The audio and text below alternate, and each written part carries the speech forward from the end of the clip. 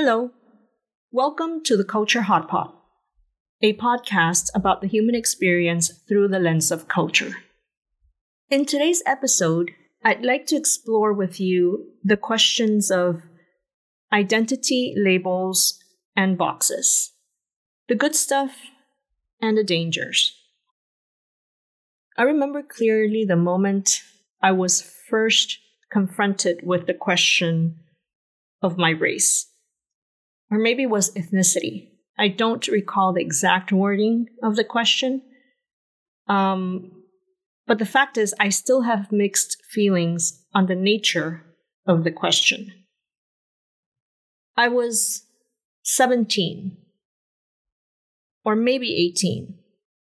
I was ready to graduate from high school, full of hopes and dreams. After a lot of deliberation, I decided I wanted to study biochemistry. I wanted to go to the US because in my country, that career was inexistent. I would have had to study biology and chemistry separately, and I really didn't want to study that much. But my family didn't have the resources to send me to study abroad. And so my only hope was to get a scholarship. So I applied to several universities. I wrote letters. I filled forms. It was all very straightforward until I came to a question on race. I remember there were boxes, and I had to check one. It was white, Black, Asian, Hispanic, Native American. And I think there was a box of others. I was stumped. I didn't understand the question. I didn't know what they were asking me. I thought it had to do with who I was. Like, what's my experience? It never occurred to me they were asking for my phenotype. Yeah? And I didn't see why that was relevant to anyone's education.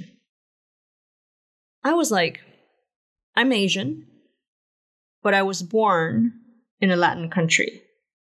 So I'm a bit of that too. And then I wondered, does this question even matter? I've already answered another question regarding my place of birth. Isn't that enough?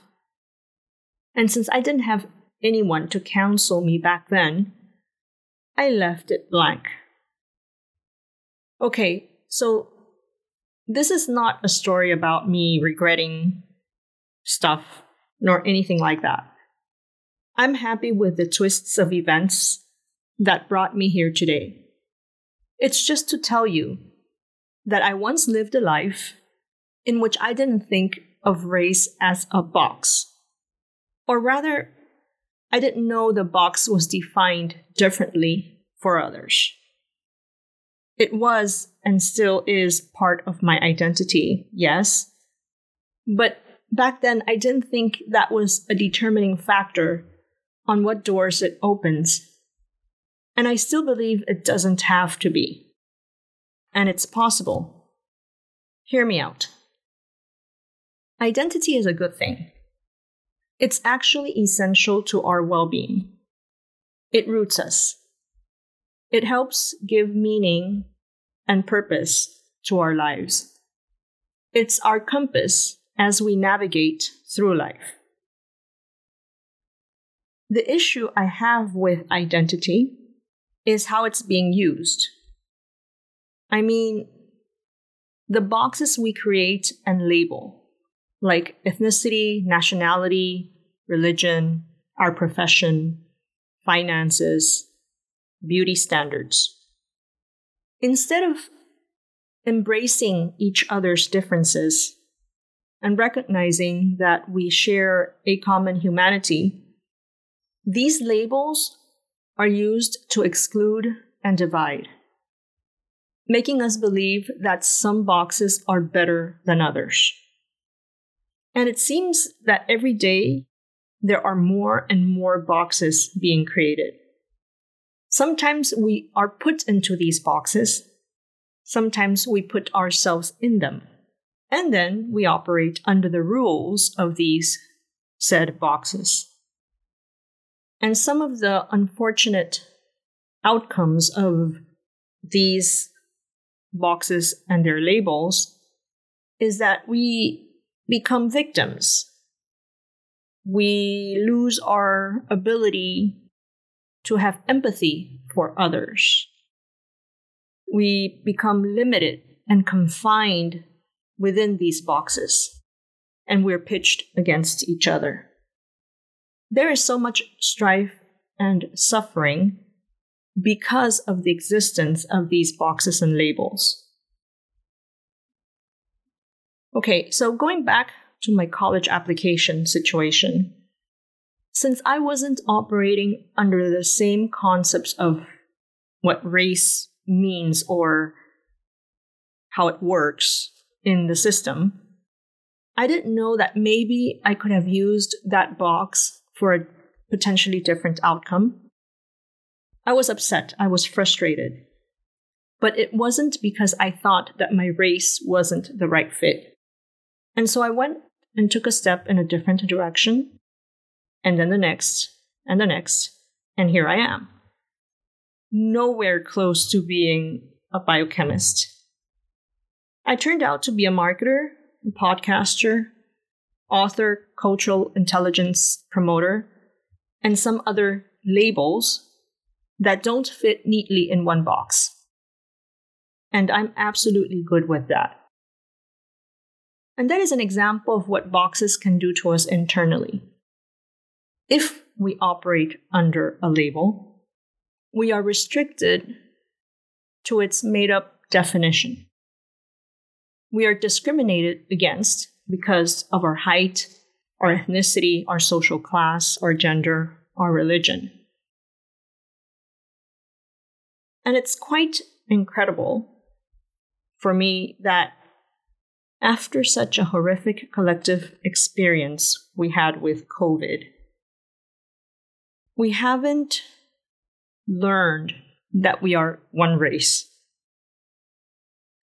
So distrust, unfairness, war after war, we inflict so much pain on ourselves and onto others.